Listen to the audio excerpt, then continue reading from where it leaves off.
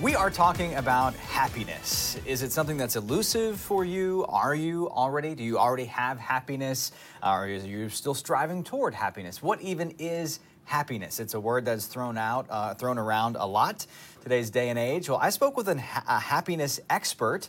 There are those based in science. It's not just someone who says they're an expert, someone based in science with a background in studying this kind of thing. And she had some tips about learning how to be happier, both at work as a leader and also in your personal life. Check it out.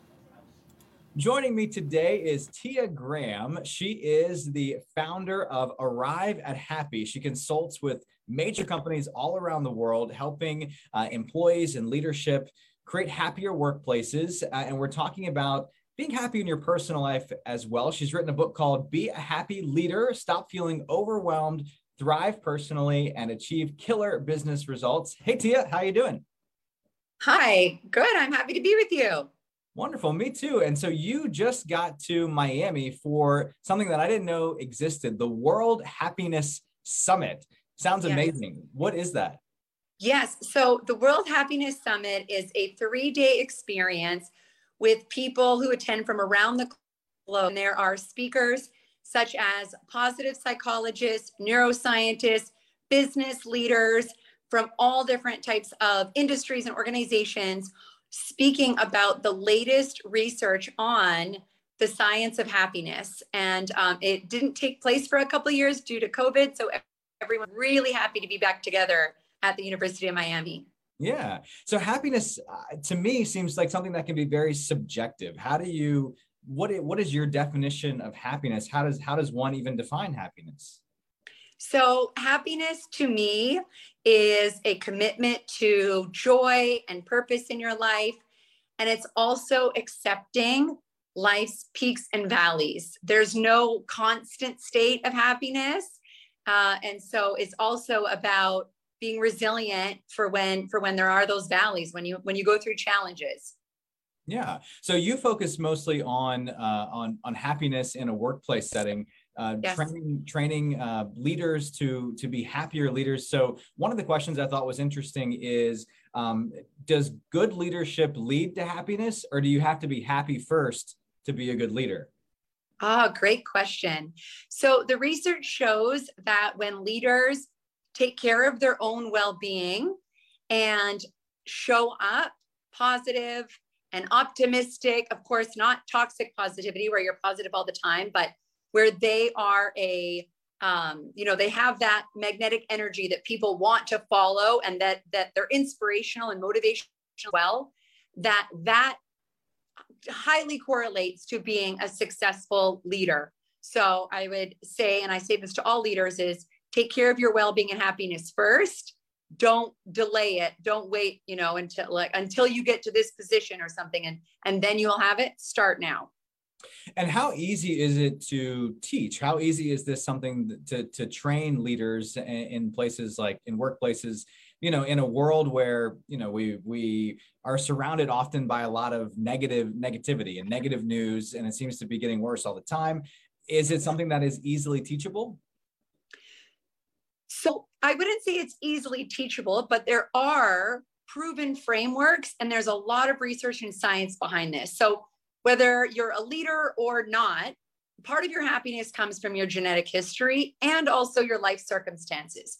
But the research shows that a large majority of your happiness and well-being comes from your choices.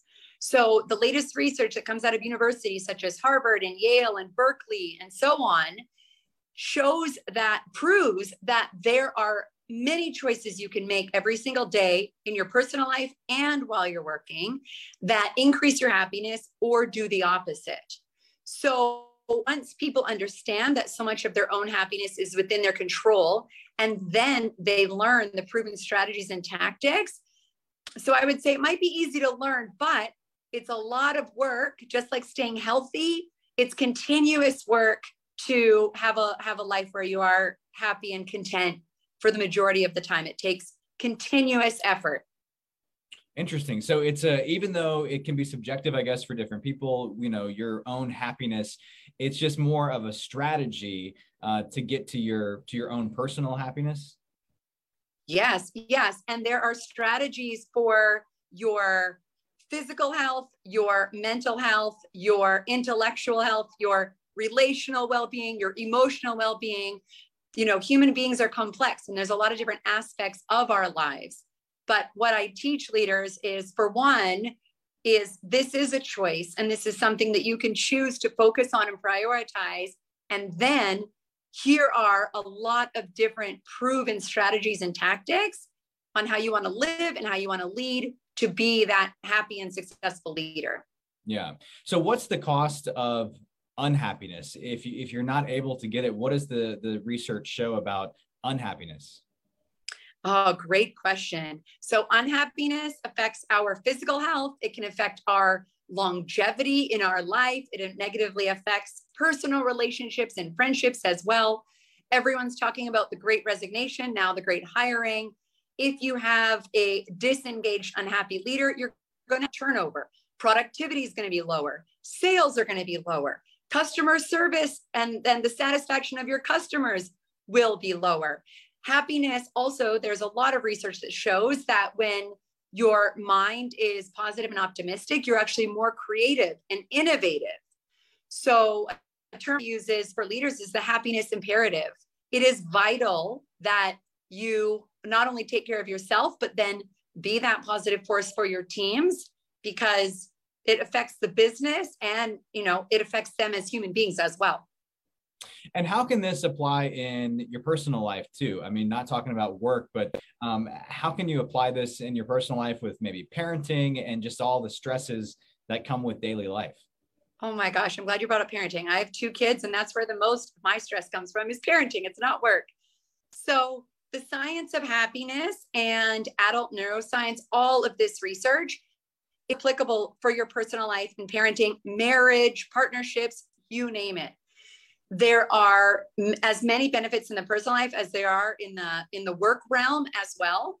And there's amazing research on the science of happiness for parents or for marriage, as I said.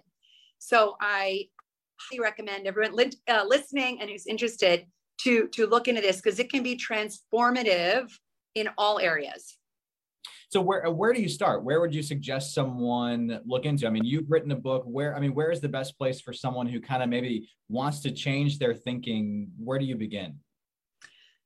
So there's so many great resources. A couple that come to mind is you can take the Yale happiness class for free. So it's the positive psychology class. A lot of people have been taking it over the past 2 years for obvious reasons.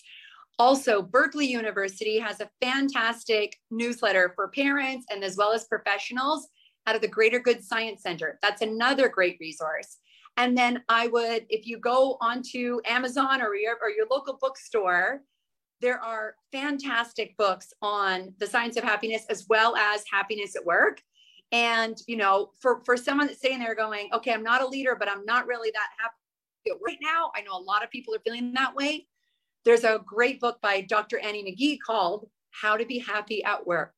So I would say just start grabbing a couple books. And there's also fantastic TED Talks. That's another great resource. Okay, awesome. And what would be your advice as far as maybe don't expect instant happiness, that this is kind of a journey, I would assume? Yes. Yeah. So there's, you know, you think about pleasure boosts that are instant and that make us feel good. Yeah, this is, if you think about a parallel I like to make is your heart health, right? If your heart is really unhealthy and you're really unhealthy, you can't expect to do exercise, eat a salad, and you're going to be, you know, no, it's an ongoing process. It's a journey. And so give yourself self-compassion, understand that life has peaks and valleys, but that over time with effort and intention, you can increase your happiness day in, day out, just like you can increase your heart health. Awesome. It makes sense. So tell me, just before we go, what are you most looking forward to here at the World Happiness Summit in Miami? What are you going to be doing? Oh, well, I'm extremely excited to listen to the 35 or so speakers and all of the different topics. I'm giving a keynote talk on Saturday called Be a Happy Leader, the same title as my book. And I'm also doing a session with the founder of the World Happiness Summit, Karen Guggenheim. We're doing a session on how to bring in well-being to your organization. So but just excited to also see a lot of friends and hear the new research as well. Yeah. So glad that we're all able to finally get back face to face and share some happiness. Tia Graham, thank you so much. The founder, Arrive at Happy, and you can check out her book, Be a Happy Leader. Have a great time in Miami. Thanks, Tia. All right, our thanks to Tia Graham. And again, here is a look at her book, actually. ArriveAtHappy.com is her website if you want to check out her book. And then she mentioned, too, this course at Yale. It's free. You can take it through Coursera. It's called The Science of Well-Being. Again, a free course offered by Yale University. If you see, it's hidden. Oh, there we go, under the graphic here. Almost 4 million people have taken this course. It's hugely popular. And again, it's all free to learn kind of about the science of happiness and well-being. So some interesting stuff. I hope you found it interesting as well.